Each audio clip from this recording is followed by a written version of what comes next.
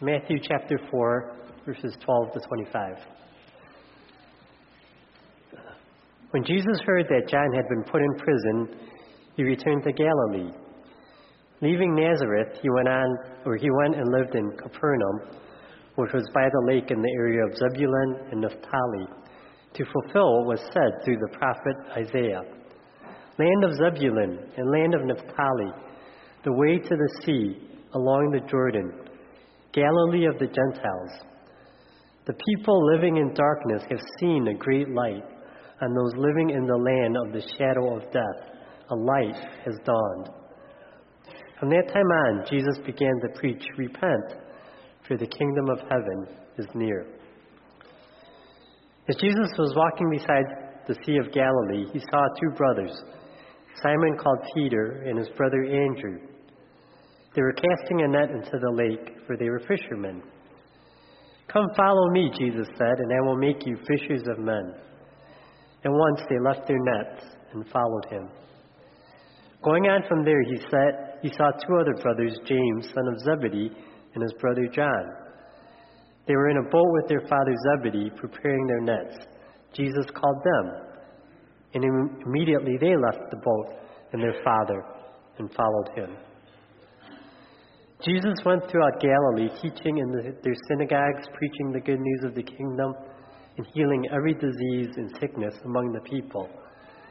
News about him spread all over Syria, and people brought to him all who were ill with various diseases, those suffering severe pain, the demon-possessed, those having seizures, and the paralyzed, and he healed them. Large crowds from Galilee, the Decapolis, Jerusalem, Judea, and the region across the Jordan followed him. This is the word of the Lord.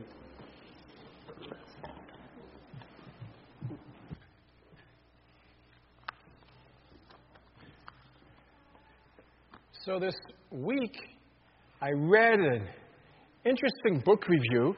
At this point, I know this is a discouraging way to begin a message, right? I should say, this week I saw an exciting movie, but you're a bookish crowd, so we're okay. This week I read an interesting book review. At this point in my life, I read a lot more book reviews than I actually read books. But Daniel Darling is a Southern Baptist executive in the Southern Baptist Church, who wrote a book entitled The Original Jesus, Trading the Myths We Create for the Savior Who Is. And his thesis is that we have a lot of different kinds of people promoting a lot of different kinds of Jesus, not the original one today. So he describes Jesus the Guru, the red letter Jesus, Braveheart Jesus, the American Jesus, the left-wing Jesus, the Dr. Phil Jesus, the prosperity Jesus, the post-church Jesus, the BFF Jesus, the legalist Jesus, and the Plato Jesus. And then he says, well, none of these is the original Jesus. And he portrays the Savior from sins Jesus as the original Jesus.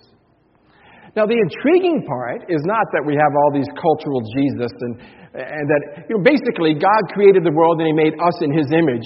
And ever since then, we've been remaking God in our image. That's kind of conventional. People recognize that. But the intriguing part is that as he goes through all these, what he calls fake Jesus, all these myths, then he settles on a particular Jesus. The Jesus who died for our sins, Jesus. And the book review, this author was a Southern Baptist, the book review was written by a Wesleyan who had been on staff with Duke University.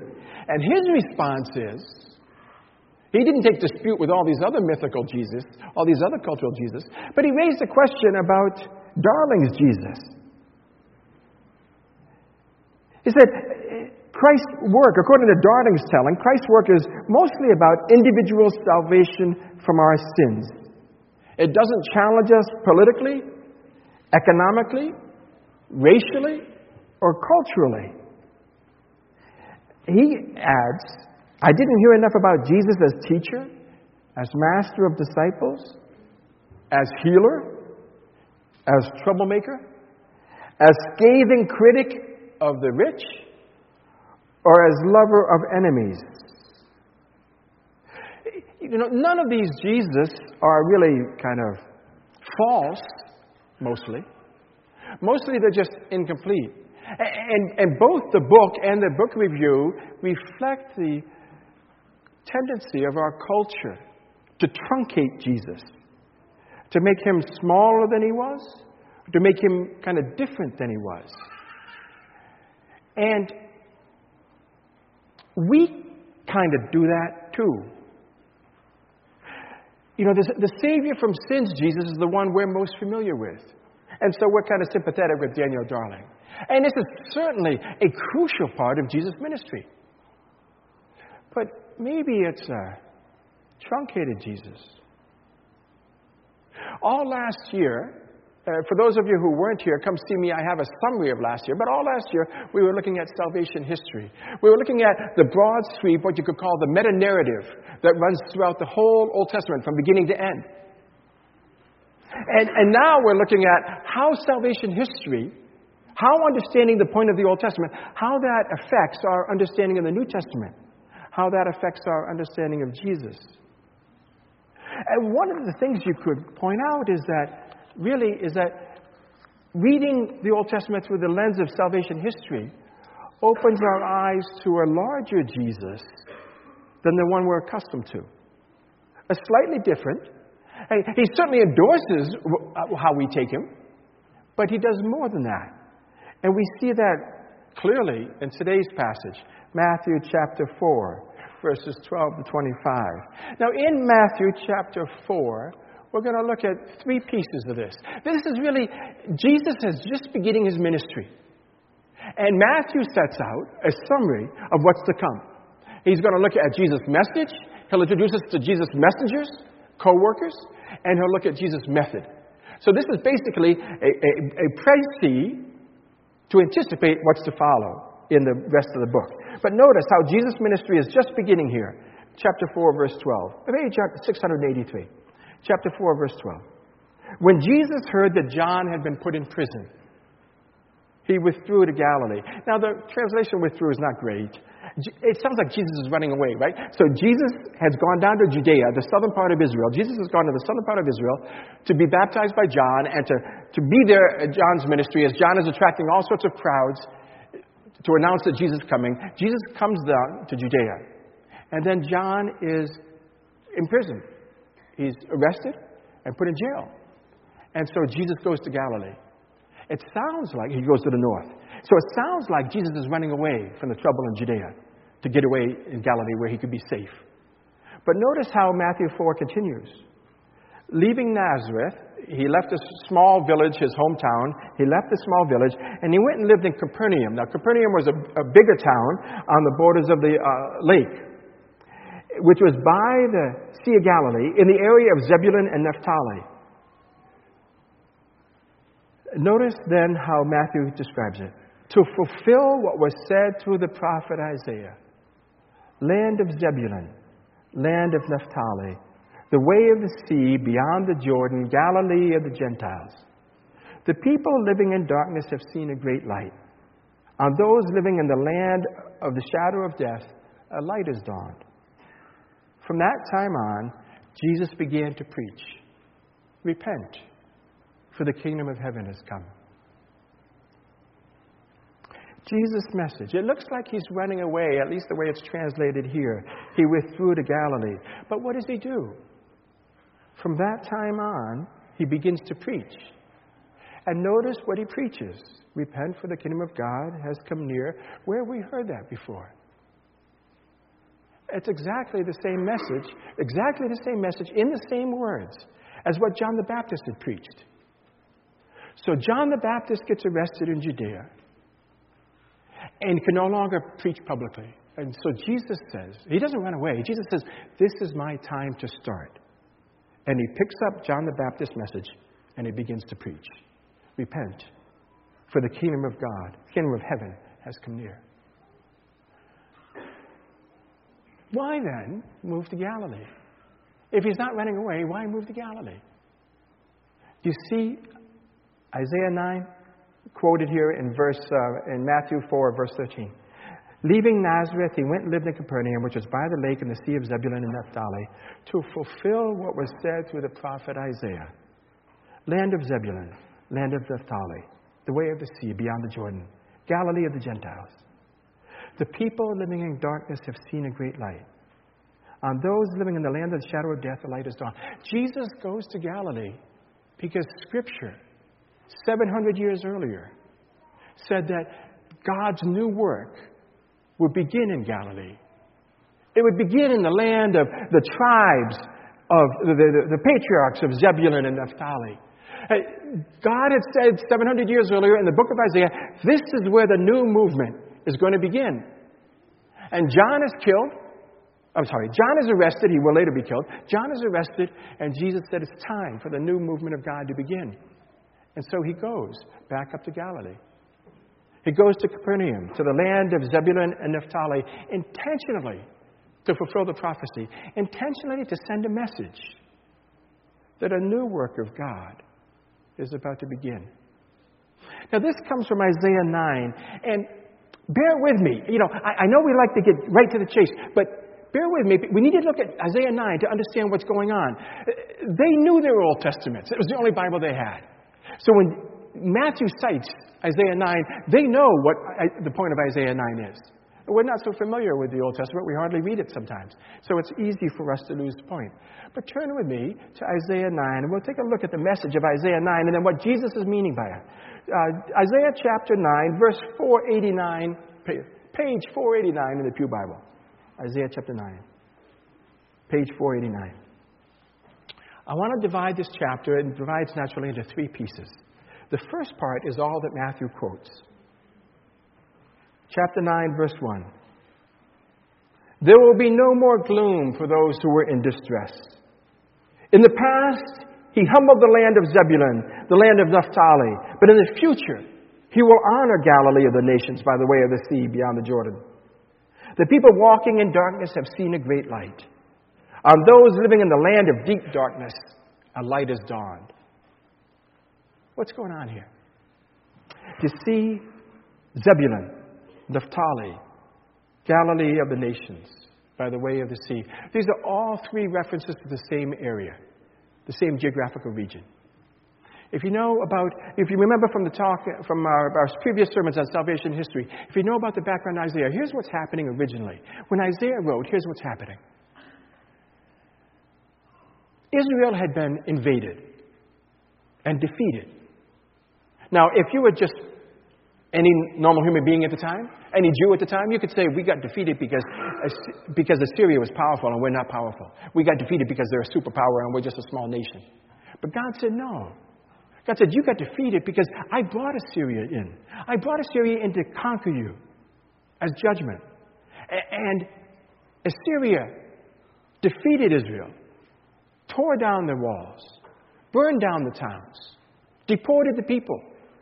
And Naphtali and Zebulun and Galilee are important because Israel's the south, and they were deported into Assyria, which is in the northeast. Zebulun, the land of Zebulun, the land of Naphtali, Galilee, these regions were staging grounds for deportation. You could say, much like the Holocaust in World War II, they had staging grounds where they would deport people to exile. And so here the people would come, the people of Judah would come to the land of Zebulun, the land of Naphtali, the land that belonged to their ancestors. Here they would come to the land of Galilee to await deportation. Their nation had been destroyed. Their relatives had been killed, their family members, their spouses, their children. They were the dregs that were left, being dragged off into exile. And in the midst of that horror, in the midst of that violence and suffering, the Word of God came to His people under judgment through Isaiah and said, look, this is devastating, but it's not the end. The people walking in darkness have seen a great light. There is a time coming in the future. Not now, all you see is misery. But in the future, there'll be coming a time when you will see a great light. those living in the land of deep darkness. You've been invaded by infidels and they've conquered you, they've destroyed you. But there will come a time when those living in the land of deep darkness, on them a light will dawn. There's a promise here that even in the midst of the deepest suffering, there's a hope of restoration. That God will one day save them. That He will rescue them. That He will love them. That He will forgive them. That He will bring them back to the land. And then we move on in verses 3 to 5. The story continues. What happens when this new day dawns? They'll be restored as a nation. It'll be a new day for the entire... Verse 3. God has enlarged the nation and increased their joy. They rejoice before you as people rejoice at the harvest, as warriors rejoice when dividing the plunder. God will forgive them and bring them back, and it'll be a great time of celebration.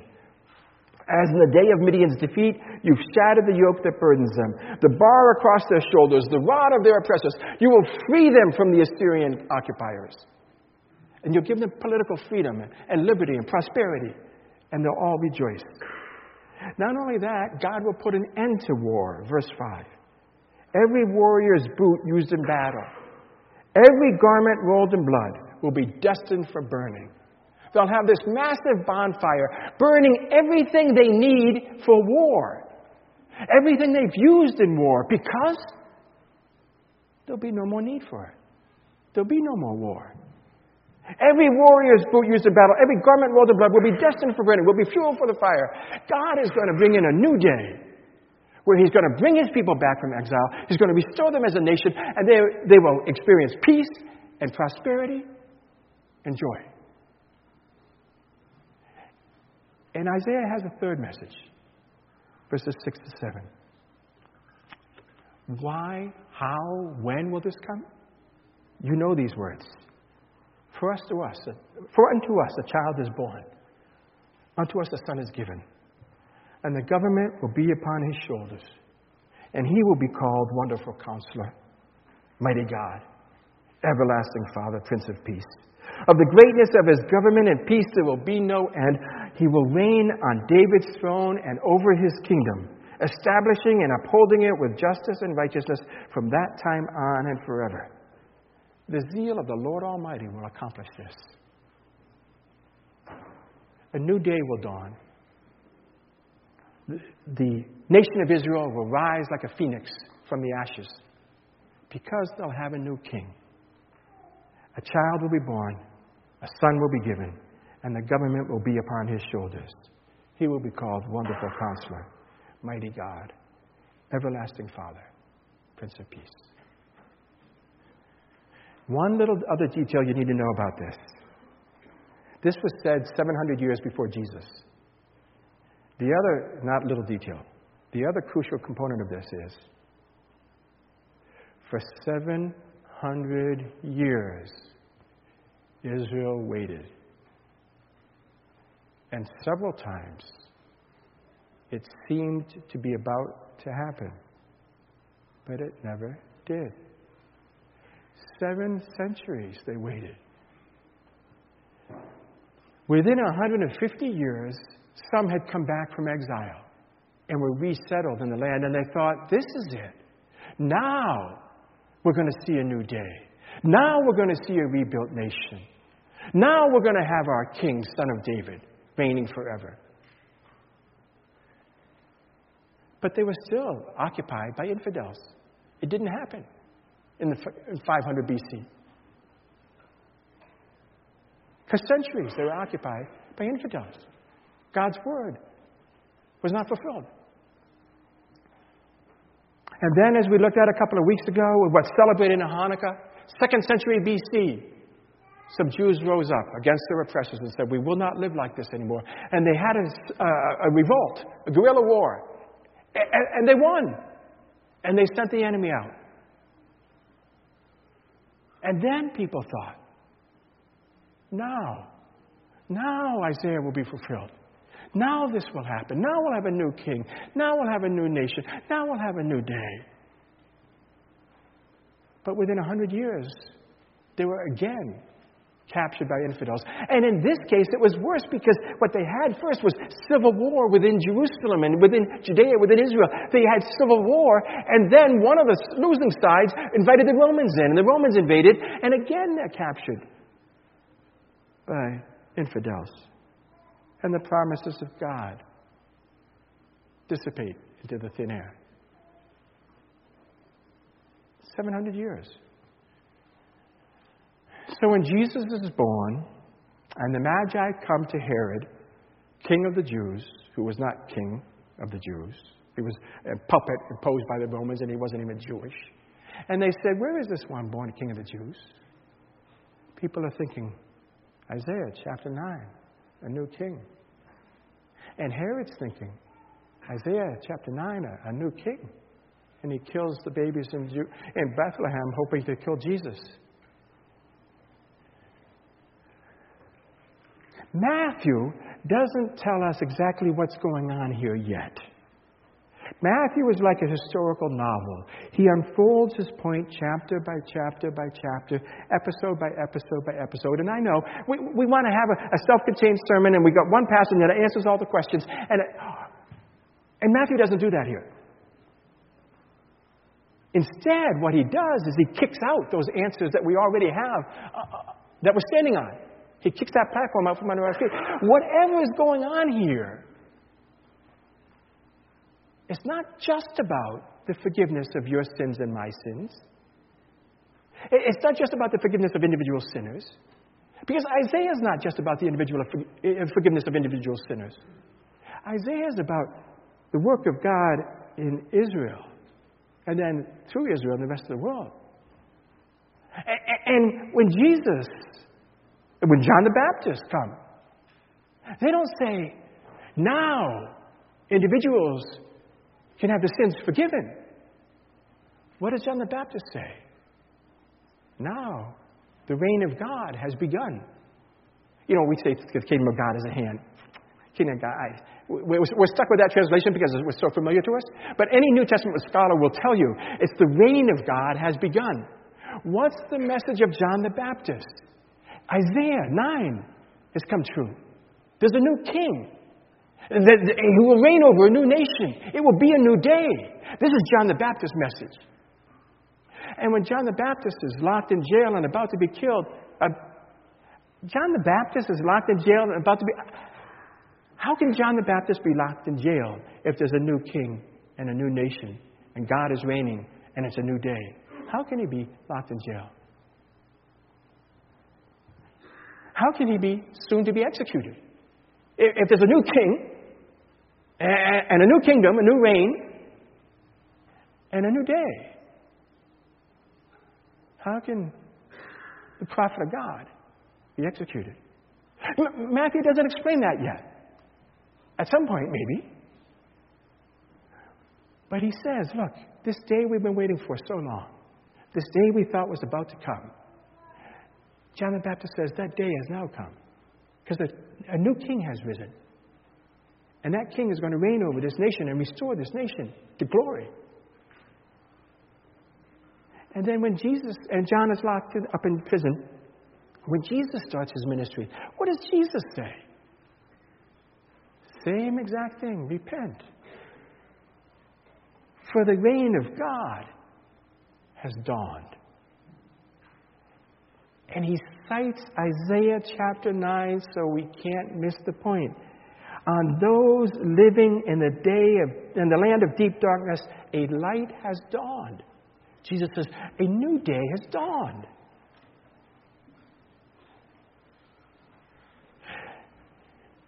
And it's not just about the forgiveness of individual sins, although that's part of it. It's got something to do with geopolitical conflicts.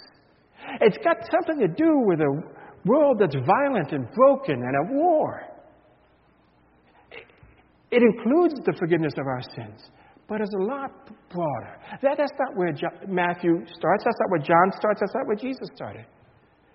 Now, before we move on, we've got to deal with one little discrepancy, some cognitive dissonance for those of you who are in higher education. This passage should create cognitive dissonance for us. Because remember what, Pastor David prayed about, and how he led us in prayer a little while ago.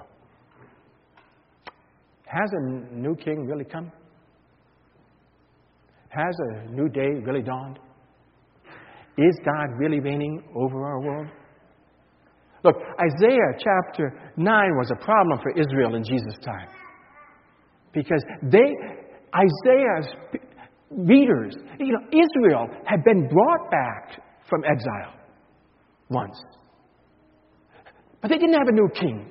They had a puppet governor. They didn't have a wealthy, peaceful, prosperous nation. They were occupied by infidels. They didn't have a new day. So when they came back in 538 BC, it wasn't what they were told. Now you realize, if you think about the correspondence between this text and Pastor David's prayer, you realize that this should create cognitive dissonance for us as well. A new king? Well, we say Jesus is king, but he doesn't really reign in the way you expect a king to reign, right? This world doesn't march to his orders.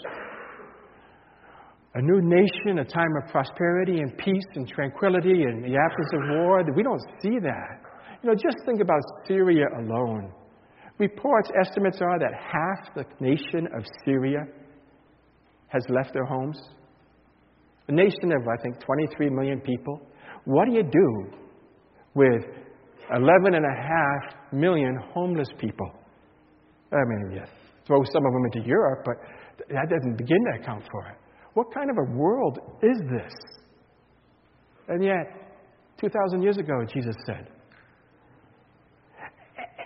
Now, we could say, okay, the Syrians, they're not believers, but what about the 1970s in Uganda? Or what about the 1990s in Rwanda? What about the 2000s in South Sudan? What about the Iraqi Christians in Iraq today? This is not the kind of world we expect. This is not the kind of world that we anticipate when Jesus makes this promise. The reign of God has come. We should experience some cognitive dissonance over this. Now, Matthew doesn't solve it yet, but at least he raises the question for us. If Jesus is this king, and this reign of God has come, and a new day has dawned, if this is true, why is life still the way it is today? Matthew will spend the rest of his gospel unfolding what Jesus' function is as king. Matthew will spend the rest of the gospel unfolding in what sense Jesus is building a new nation. He will spend the rest of his gospel unfolding in what sense this is a new day. He won't answer it for us today. I won't answer it for us today. But at least, if nothing else, let's grasp this. Jesus makes a promise, a declaration. That presupposes that our world is broken. When we have disturbed people shooting each other in American universities, when the world has a 4-year civil war and half the population has to flee, this is a message that our world is broken. And Jesus comes into that world and acknowledges this world is broken. His message is, first of all, that this is not what God intends. His message is, secondly, He's going to do something about it. He started doing something about it 2,000 years ago. He's still doing something about it. As we go through this gospel, we will see what God intends to do about it, what Jesus intends to do about it. But for this morning, let it be enough to affirm these two things. This is not what God intends for our world. And He is finally now doing something about it. We'll look in future weeks at what He's doing. Let's pray together.